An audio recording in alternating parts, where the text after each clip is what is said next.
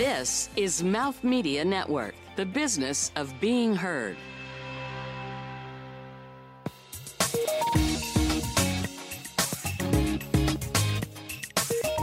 Hi, I'm Marla Beck. I'm the founder of Bluemercury, a company I founded 21 years ago. For me, what I love about beauty is it's all about empowerment. The industry is full of creative entrepreneurs who have a vision and create products and experiences that help people live their very best lives.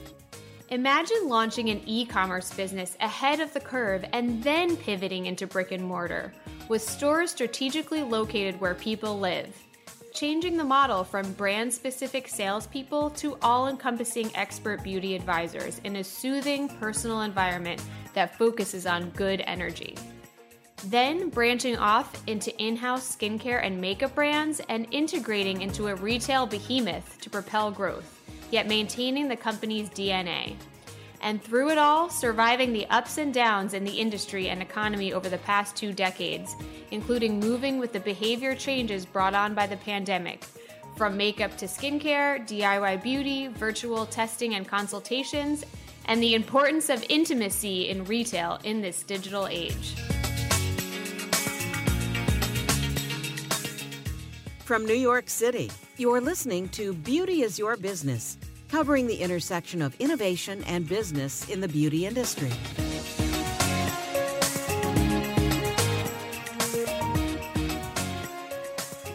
So welcome, Marla. We're so excited to have you here on Beauty is Your Business today. And I'm here with Abby Wallach. Hi, Marla. Great to see you. Hi, April. And Karen Moon. Hi, everyone. And we're just going to jump right into it. Marla, you are an industry veteran in the retail space. You've journeyed through many different waves of history in terms of this country and the economy and all sorts of things. So give us a little bit of a snapshot of that from the beginning. So first, I want to thank you, April, Abby, and Karen for having me today. I love everything you guys are doing, so I really appreciate it and I'm honored to be here. I started Bluemercury 21 years ago during the first .com boom. I have to say, I think I've seen it all. So we were started as an internet company and we pivoted to stores. I saw the recession and the .com bust of 2001, the financial crisis of 2007, 2008, and now the pandemic. So I've seen all the great times of beauty and some of the tough times. But it's an industry that's always managed to innovate and come out stronger than ever. So I think, when we started during the first .com boom, we started as an e-commerce company and we were a little too early. This was back when it was before Google was invented. Everybody was on AOL. It was tough to dial up and wait to get online. And so we pivoted to stores pretty quickly. And so that's just an example of how the industry and companies can continue to evolve and change as we're faced with new challenges. Wow. So speaking of new challenges, walk us through a little bit of the past year with the pandemic and this latest challenge that everybody's been dealing with in some way or another and how that's impacted your business. Yeah, I think, we shut down almost 200 locations in March for about 60 days. And that was the hardest thing I've ever done, asking, these amazing beauty experts that love to work with and help clients to stay home. And so we quickly started working with them to actually do video consults with clients. And it was so fun because clients would take their phones into their medicine cabinets and show our staff everything they're using and ask a million questions. So I think we're seeing amazing behavior change as the clients really evolve and get used to talking to people through video. Now that our stores are open again, everybody wants to have a video call anyway, so they don't have to run in necessarily. I think the industry is really changing in terms of the mix of purchases and how people behave. It's really moved towards skincare and away from makeup. People are using more products than ever in their skincare routines because they have time. And I always joke, you can, between a Zoom call, you can run into the bathroom and do a mask and then come back. And before you couldn't do that. But makeup sales and product purchases are transitioning from, away from lips and about how do I emphasize my eyes, the mask you see, the part you see above the mask. So massive transition in the way people are behaving. The other interesting piece is the whole self-care DIY piece, which is everyone wants tools to be able to do their own hair, to do their own facials, to do their own microdermabrasion, any sort of treatments at home on their own, but they also want it to be spa-like. So we're seeing increases in like candles and scents and just all of these at-home sort of indulgences. So it's always fascinating how a crisis shifts the beauty industry radically, but the best part is entrepreneurs are still launching new brands. I think in the 2007, 2008 recession, we didn't see that. Everybody pulled back. But now, because of the DTC business is stronger than ever, people are comfortable launching brands and not having to wait for people to come back into the stores. That's so interesting. So I'm curious to know, as things start to hopefully open up and we look towards a brighter future, Marla, how are you thinking about the in-store experience and how it converges with technology at home? I mean, because now people are used. I love that they were going into their cabinets to show what they use. I mean, that is the ultimate, woman's dream, to have an expert tell them what to put on their skin. So how are you thinking about the future and using those techniques and tools in the store, or is that not something that you're thinking? No, we keep thinking about how do you wrap the client experience around digital and the stores, but it's really about digital and our people. So I was talking to someone the other day, and we have, one beauty expert who has this huge following, and the clients just call her and text her and video her all the time asking for advice. Well, that can take place anywhere. That's not necessarily a store. That's not necessarily just an internet site. So how do we leverage technology to really create that uniform beauty experience and accessibility that clients want? So I think, clients want that intimacy now of face-to-face interaction no matter where they are. And so I think there will be new technologies to enable that in a way that we've never seen.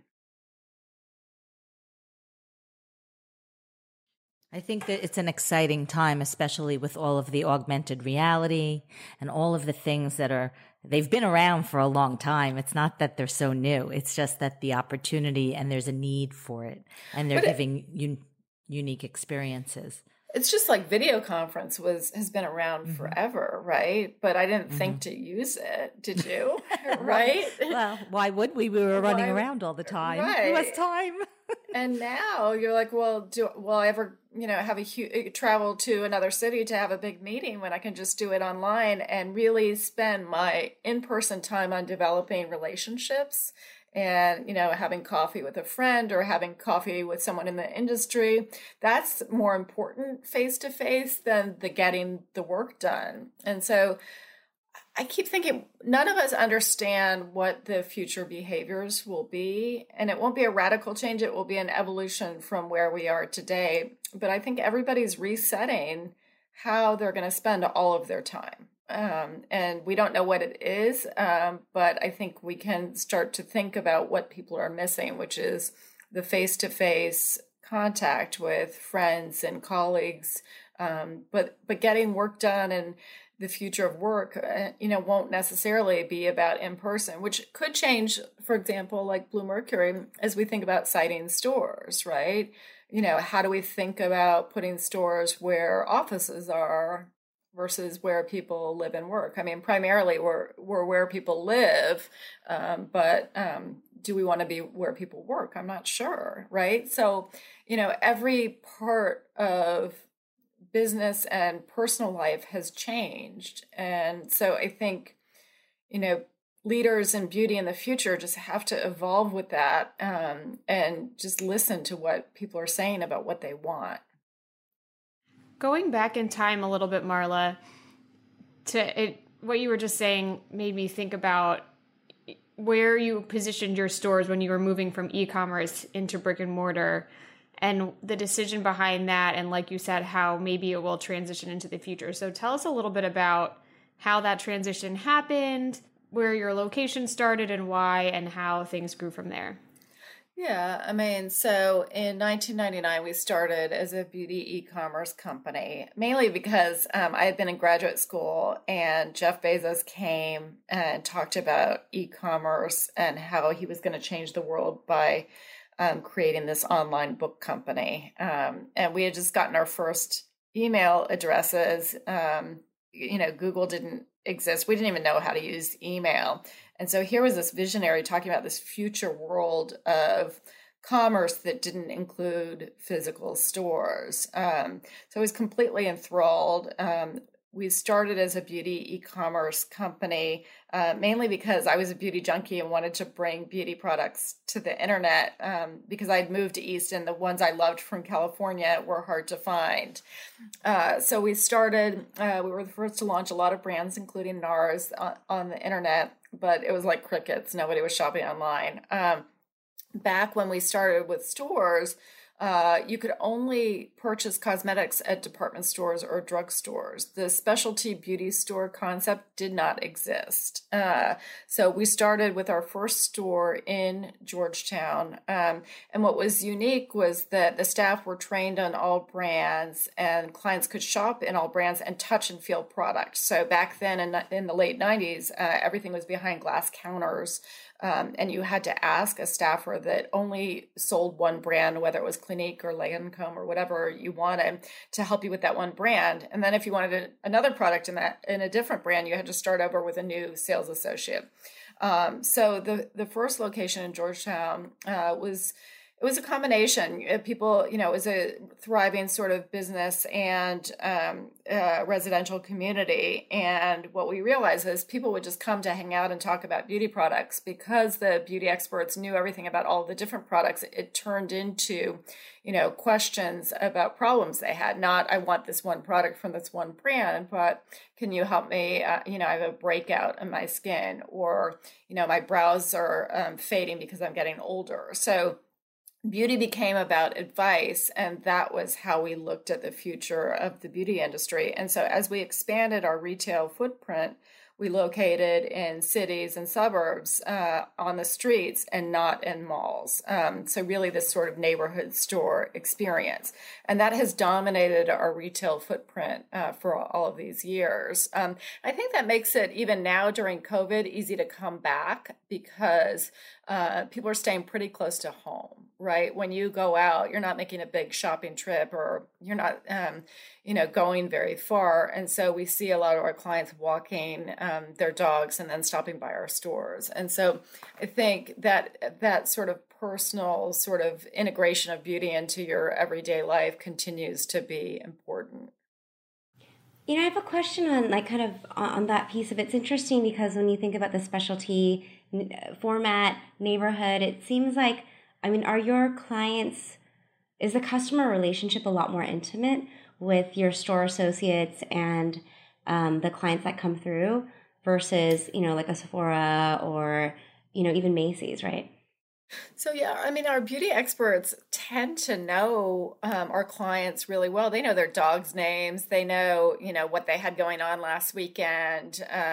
So, yeah, it's a much more sort of friendly, intimate relationship, which I think people want, not just in beauty, but in all aspects of their lives. They want to be seen. They want to be known.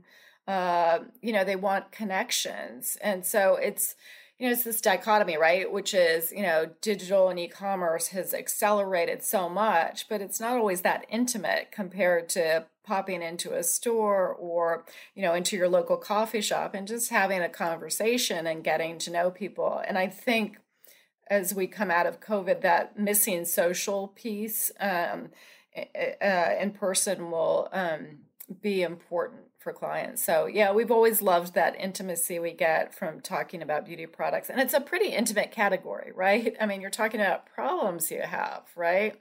It's like, going to the pharmacist at a drugstore. You've got a problem.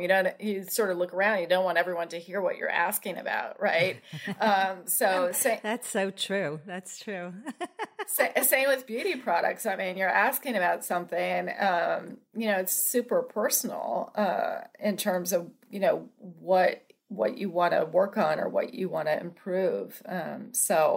I think this industry and the products lend itself to an intimate experience. And if you can accelerate that or amplify that in any way, whether it's in person or online, people care about that. And so, I mean, there's all this digital technology, right? I can try on lipstick, a million shades online, but you're still missing this idea that, someone's like, well, you need a real opinion from someone about if it looks good on you or not. Right. So it's almost like you guys were best set up for the virtual consultations, right? It almost just really fit your DNA.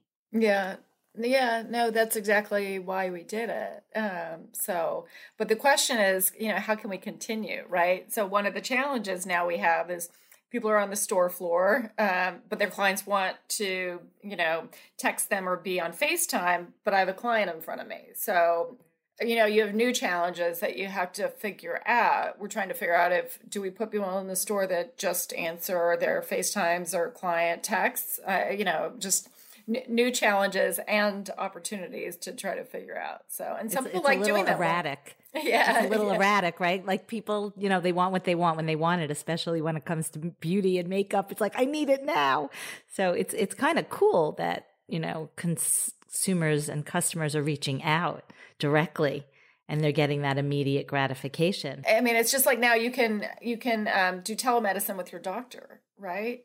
So much easier than going in, waiting for an appointment. So I just think we're going to see radical change in sort of these personal relationships. But the question is, who wants to do which part of the value chain with your clients, right? Who wants to be online still? Who wants to be in store? And I think we'll see people have their preferences.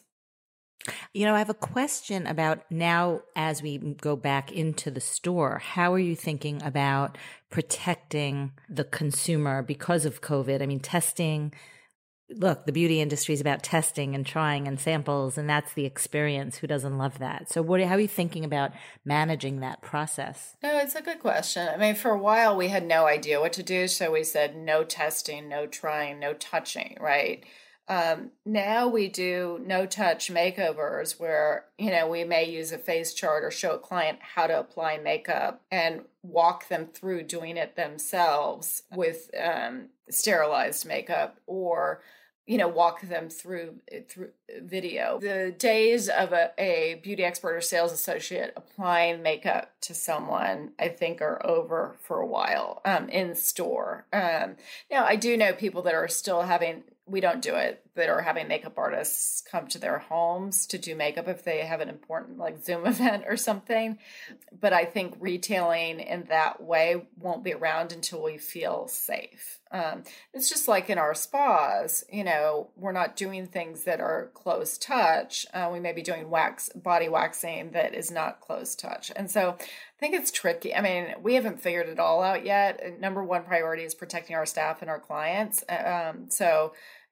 These days of, touching clients and applying makeup or skincare are gone. Now, the CDC did say that having, skincare testers out is fine, right? So, as long as people aren't putting their fingers in the jars. So they're like airless pump testers you can have out and people can try them as long as you're sterilizing after. So, but it's super complicated, right? So there's lists of, new protocols and procedures for every part of everything we're doing. But we're trying to move forward all the time because you want clients to have that experience, because it would be easy to say, don't touch anything, but that's hard. So it's just about safety and figuring out this new world that we're living in, but not easy. So I'm curious, I mean, I know you sold to Macy's, about 5 years ago. What has it like been being running a business within that? What are the synergies? Is there value in, testing things out and then they find value in that, being a small company within a big company? What does that? Yeah, I mean, I think if you go back to the partnership, I mean, there were a couple of things we all looked at. One was we were growing so quickly and we were building all of our back end infrastructure from scratch. And so And being part of Macy's, we're able to leverage their technology infrastructure, their supply chain infrastructure, all the stuff that the client doesn't see. And that's been amazing.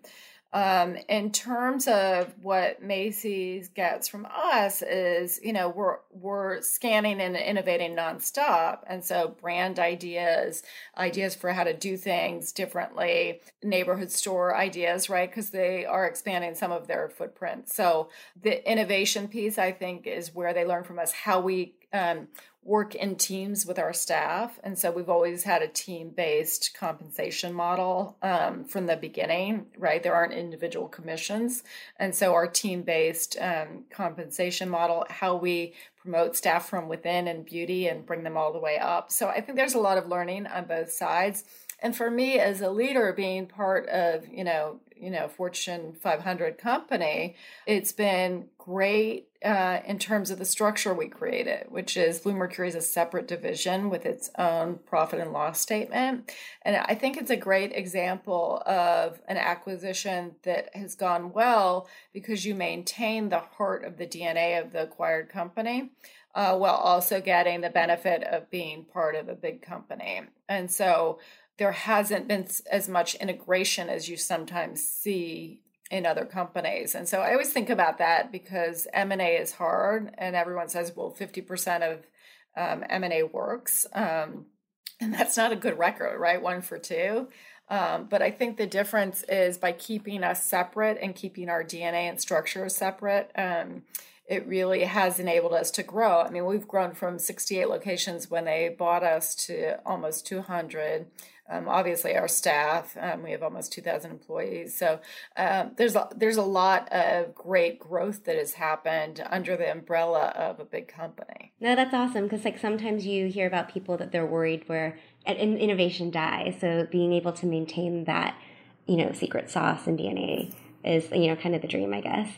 Yeah, I think we've launched almost 200 products also for M61 and Lunanaster, our own brands, since that too. So innovation definitely has not gone away. I love that. Coming up, you'll hear more from Marla about launching her own beauty brands within her retail business and the challenges and the opportunities related to that. And we will hear a little bit more coming up. What if you could tell your story? The story of your brand, your product, the compelling story of the sourcing of materials or ingredients, or even tips for getting the best use out of your products.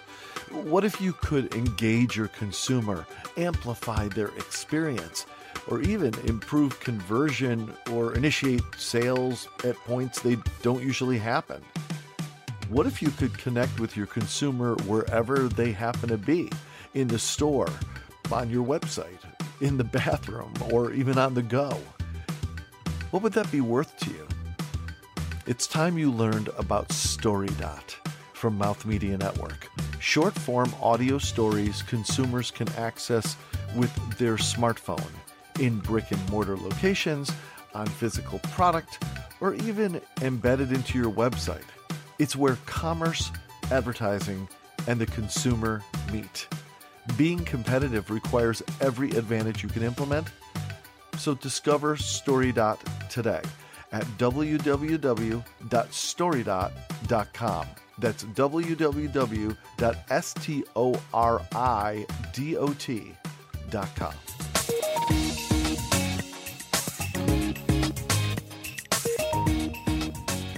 So Marla, you mentioned the brands that you have started within your retail business. Tell us a little bit about that and how that works amongst the brand offering that you already had existing when you launched those brands.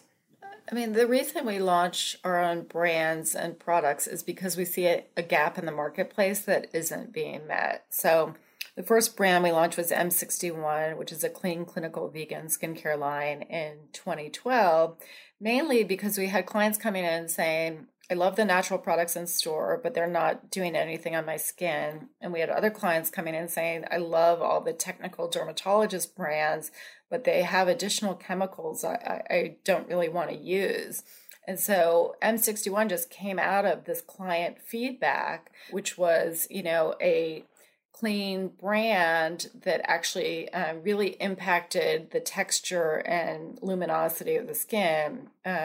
So I think, one of our first products was Power Glow Peel, which is a 1-step, 1-minute peel. And that's been a top product ever since. So such a good product. Yeah. Yeah. And we actually have the 20% version, 20% glycolic coming out this in 2 weeks. So, but just, when we see gaps, we want to meet them. And that was the same for Lune+Aster Cosmetics, which is we didn't have a paraben-free mascara in our store. And we certainly didn't have a vegan paraben-free mascara in our store. And then on top of that, two of my closest friends, which are, leading executives in their fields, weren't wearing makeup to work anymore. And I asked them, I'm like, what are you guys doing? And they're like, well, it's just too complicated. The steps got too complicated.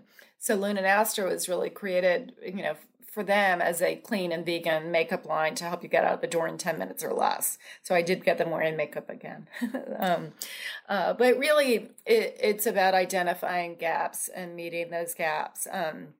And while also, we're still constantly scanning the industry for the next greatest entrepreneur and visionary. And so I think we launched probably 30 or 40 brands at least, last year during the pandemic, because there's so much great innovation coming out. So if we can meet the white space, great. But if we can find it from our amazing entrepreneurs in the industry, we're also, happy to help them grow and thrive in the industry, which is one of the most rewarding pieces of what we get to do. I'm very curious about when you're looking at the white space, are you looking at data? How are you identifying the needs? I know by talking to your friends, of course, that's always the first thing on all of our agendas. But in terms of like casting a wider net, other than canvassing, the young hip brands that are out there, are you leveraging the data that you collect from your customers? Is it conversations in stores? Is there a method and process that you're using? Because to develop any brand takes a lot of time and money.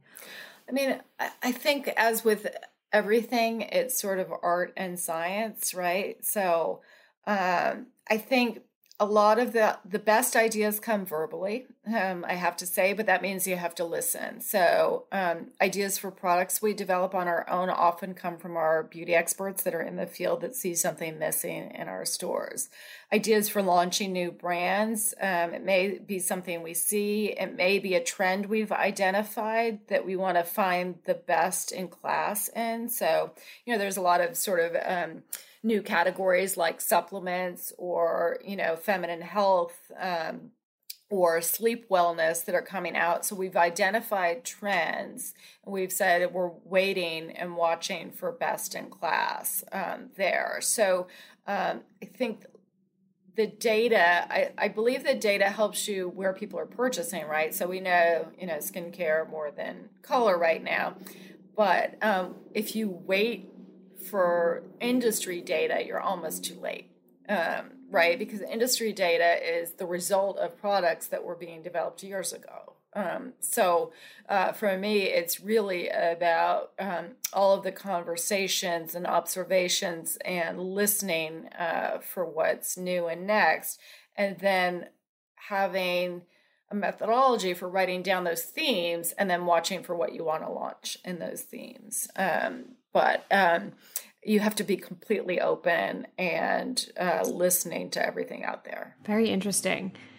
And speaking of the brand mix that you look for and the way that you are presenting it to customers, Abby and I were talking about before what a great experience it is in the stores, and it's a feeling of intimacy, like you mentioned, Marla, and that you don't get in many places, especially when they're not in just individual boutiques that you might find in a town. So you have that feeling, but from a company that's a chain of stores, which is really unique. So tell us a little bit about the merchandising and how the stores are set up and to foster that sort of feeling that I think that brings people back and that gives them that sense of community that they have, and with also the associates and feeling like they're personally known and this place is in their neighborhood and they can feel at home there?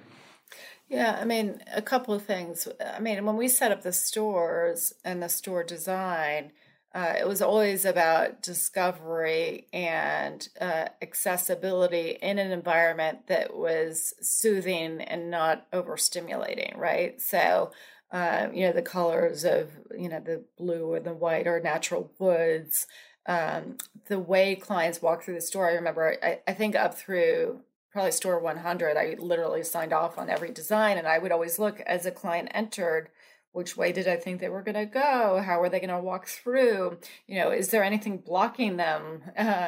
And do they feel like they have the mind space to try and touch and explore?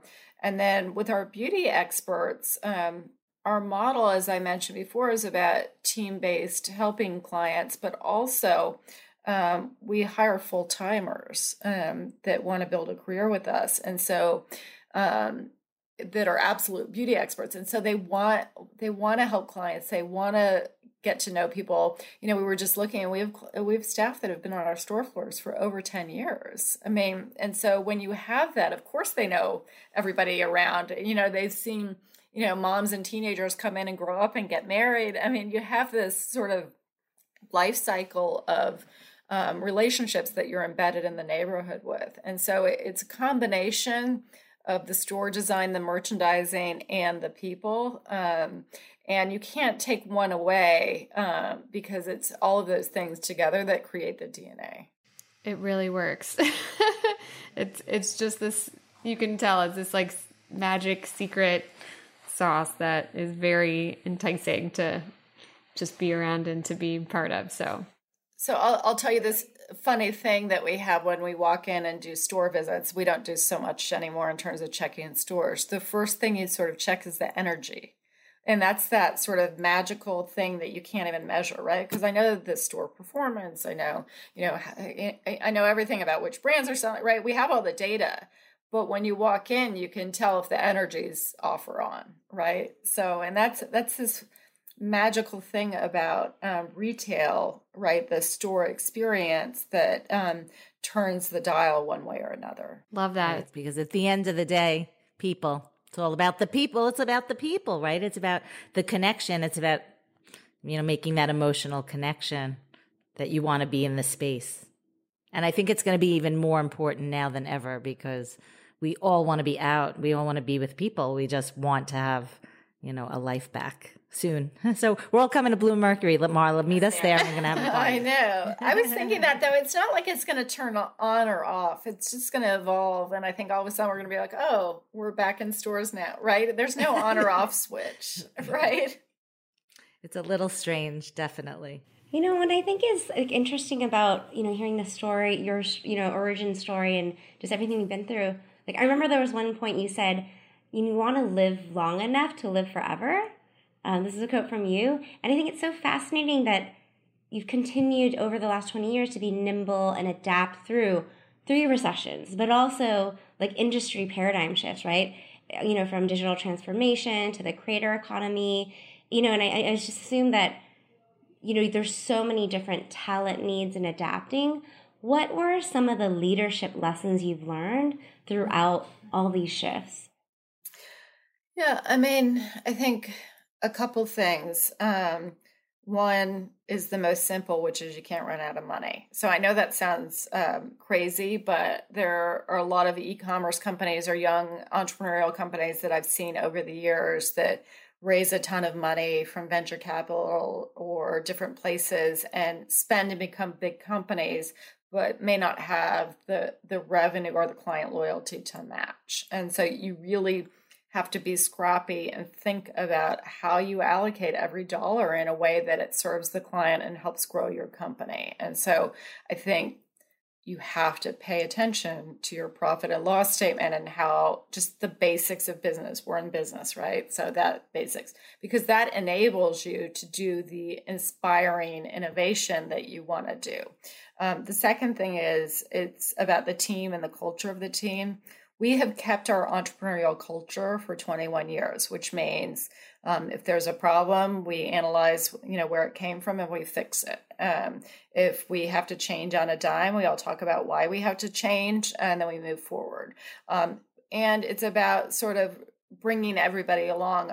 One thing I realized during COVID is so many people reacted differently on the team, right? And I'm sure you've seen this in your lives.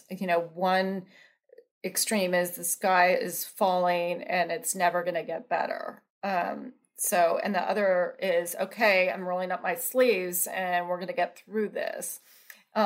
But you want to bring everybody along because they're all part of the team and they're all good in different situations. And so just like in your life, you probably had, family, members or relatives or friends that were at those different extremes.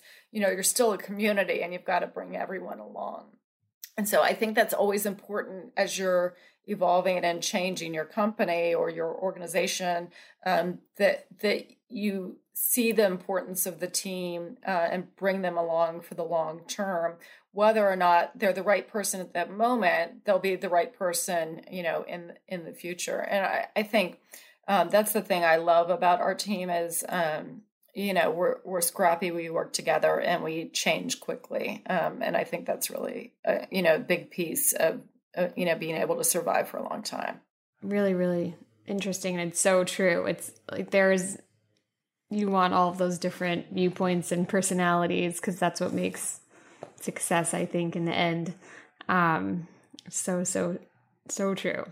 So Marla, tell us a little bit about how you see, obviously you said it's kind of hard to know how things are going to evolve coming out of this. And we know that skincare is taking a big focus.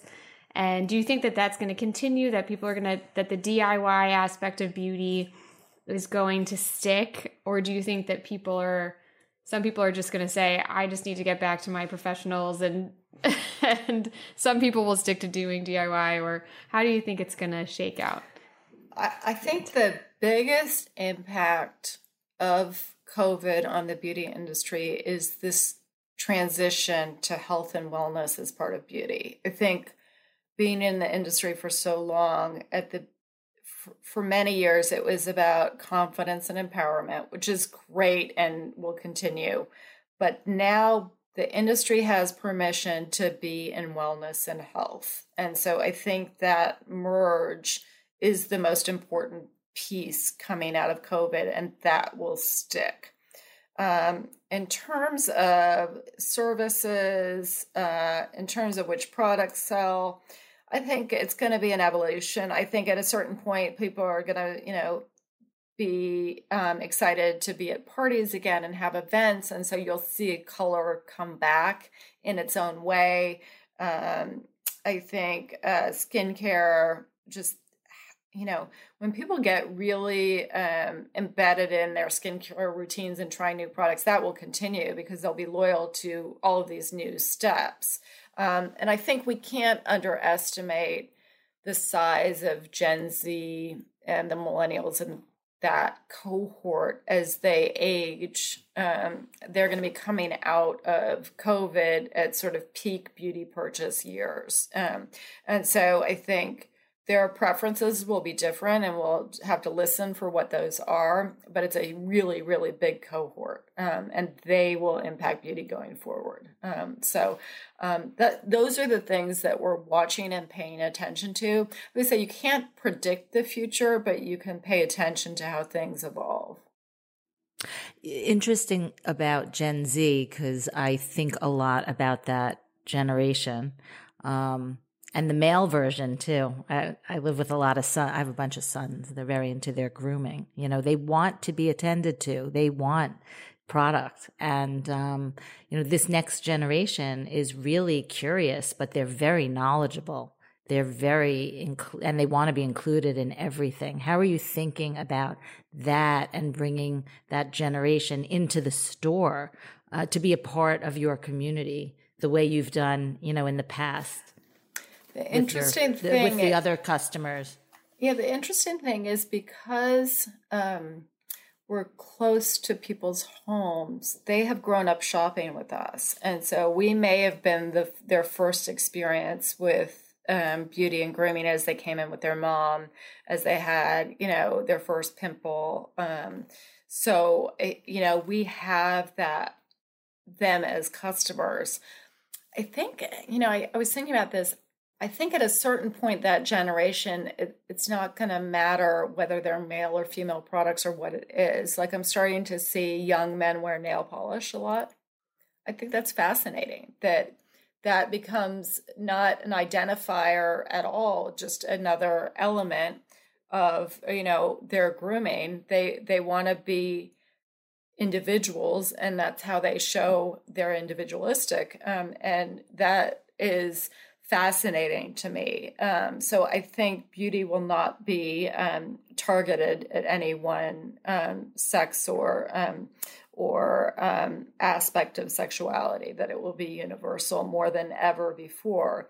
Rather than talk about men or boys using grooming products or men or boys using makeup, it will just be products for everybody.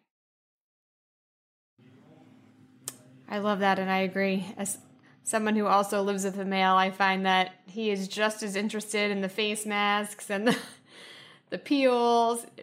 All he had to do was have somebody tell him about it, and now he's like, oh, I use this once a week. I'm like, you use that peel once a week? Oh my God. I feel like I love it. Sometimes a lot of, males who are not, it's just something that if they didn't know about, they didn't know to be interested in it. But once they do, I feel like they care just as much as about their skin and their hair, and probably their hair even more than women do. So I do think it's going to be like, this generation is really opening up the industry to, men don't just have razors and hair gel anymore. It'll be a little bit broader. And like you said, my boyfriend doesn't mind using products that I use, they're not in pink bottles. He doesn't really, they don't smell like flowers. So to him, he's just like, well, it's just a product. This is great. So they fight over it in my house. I bet. The fight. Well, you should see what's going on. Oh my God, it's so. You are outnumbered, Abby. The shipments. I could only imagine. But anyway, it's very interesting. I'm excited to see how that evolves for sure. And coming up, you'll hear a little bit more about the personal side of Marla with a round of what we call hitting the pan right after this.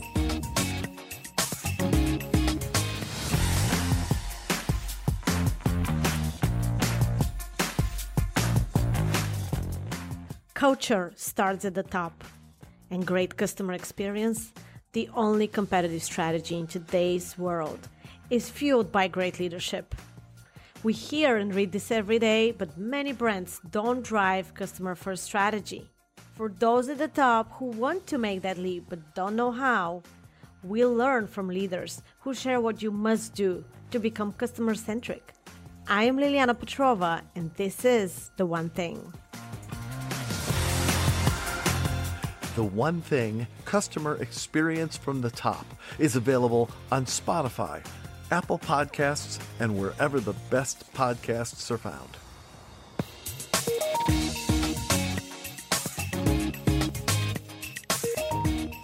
And now, it's Hitting the Pan. Marla, it's time for Hitting the Pan, when we get to know the deeper layers of who you are.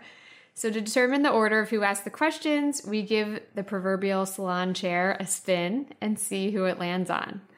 So let's spin the chair, and the first question goes to Abby. So, Marla, I know you've just had this incredible career and you've worked so hard to really make a difference in the industry, and it shows and it shines. Tell us, what I want to know is a little bit about you and what you do when you have time to spend with your family, and what do you do in your free time? Fun. Yeah. What makes you happy? Yeah, I'm a voracious reader. I've always been a reader. So And I'll read anything from fiction to nonfiction. It makes me happy. My son and I have this book about, it's called Shakespeare for Every Day. So right before bed, we read a little piece of Shakespeare every night recently. The whole family knows that I'm happiest with a book sitting on a couch somewhere. So not too exciting, but that's me. I also have picked up tennis in the last 10 years, so late to tennis, but sort of fun. There are courts about a block from my house, so friends and I will meet early in the morning when the weather's good at the tennis court. So very, very straightforward. And then one funny thing, I love syllabi from universities. So if I want to learn something about something, I will go find a syllabus at a major university, and I call it syllabus diving. It's a funny thing. But if you ever want to learn anything, for example, about data science or something completely new that you know nothing about, go find a syllabus from a great professor, and you can learn. So. I feel like that needs to be a club on Clubhouse. I love that. Seriously, what a great tip. Yeah, great idea. Wait, I do have one more question. Can you give us 3 of your top all-time favorite books since you're such an avid reader? What's your favorite? Oh, that's so hard. All-time favorites. I love A Gentleman in Moscow. It's paced a little bit after Russian short story writers. So there's just something about that book that I love. I love anything by Edward Rutherford. He writes historic fiction, especially his book on Paris. I'm a historic fiction junkie. So and then the whole Colleen McCullough Rome series. So those are more sort of my my books that I read sort of for fun. There's also leadership books that I love. So, Beyond Entrepreneurship by Jim Collins is one of my all-time favorite books. And then Peter Drucker's book on innovation and how you think about innovation and how you scan for innovation is also good. So I give you my sort of historical fiction ones and then my business ones that I go back to. Oh, fantastic. Love that. So interesting. Thanks, Marla. So let's do another spin of the salon chair, and it lands on me. So, Marla, I'm curious. Obviously, nobody's been going anywhere too far these days from where home is. So where is it that you want to go as soon as travel is more open than it is now? I know. My husband and I keep talking about that. I want to go back to the greats, right? Like Rome, and just walk around the streets of Rome. I want to go back to Paris and see museums. I mean, that's the thing I miss are the museums. I want to go up to New York and see MoMA, right? I guess they're open now, but it just doesn't feel like I should be going. So just opening my mind back up to the great places around the world. I love that. I feel the same. Rome is on the top. Italy is actually on the top of my list too. Yeah. We're supposed to go there last April. Did not happen, but hopefully soon. So one more spin of the salon chair and it lands on Karen. Right now it's January 2021. So let's fast forward and it's February. Wow, time flies. It's February. So now let's fast forward and it's February 2022. What were the 3 most amazing things that happened for you? I have a big moment. My oldest daughter is graduating from high school.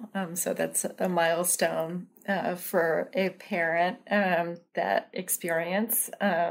2, I think for me, just the community where I live opens back up. I think, DC and Bethesda, Maryland has been pretty conservative.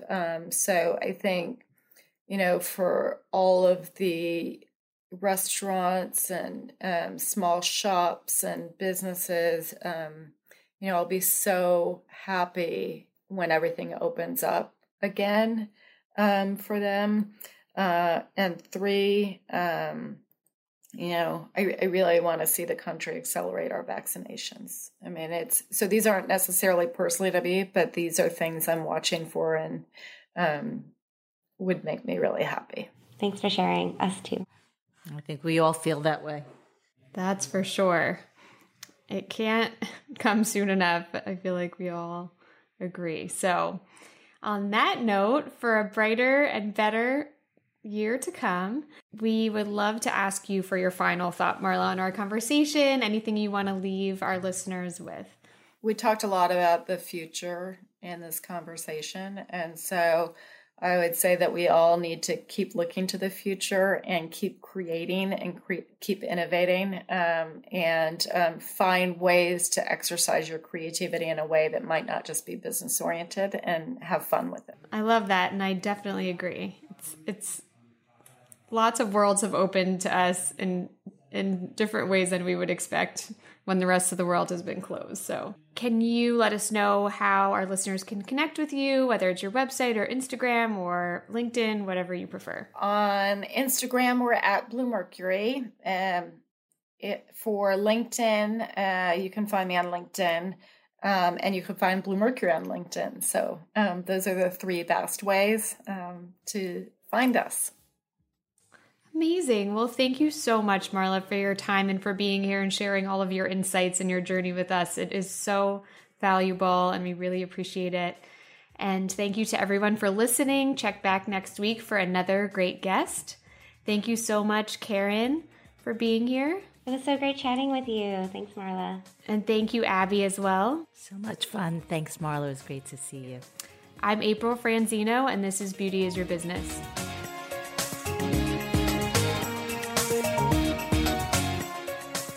This has been Beauty is Your Business. Produced by Mouth Media Network. Copyright 2021. Keep in touch on Instagram and Facebook at Mouth Media Network. And find prior episodes at beautyisyourbusiness.com and wherever the best podcasts are found. Your brand message can be on this show. Email us to find out more at podcast@mouthmedianetwork.com. Thank you for listening.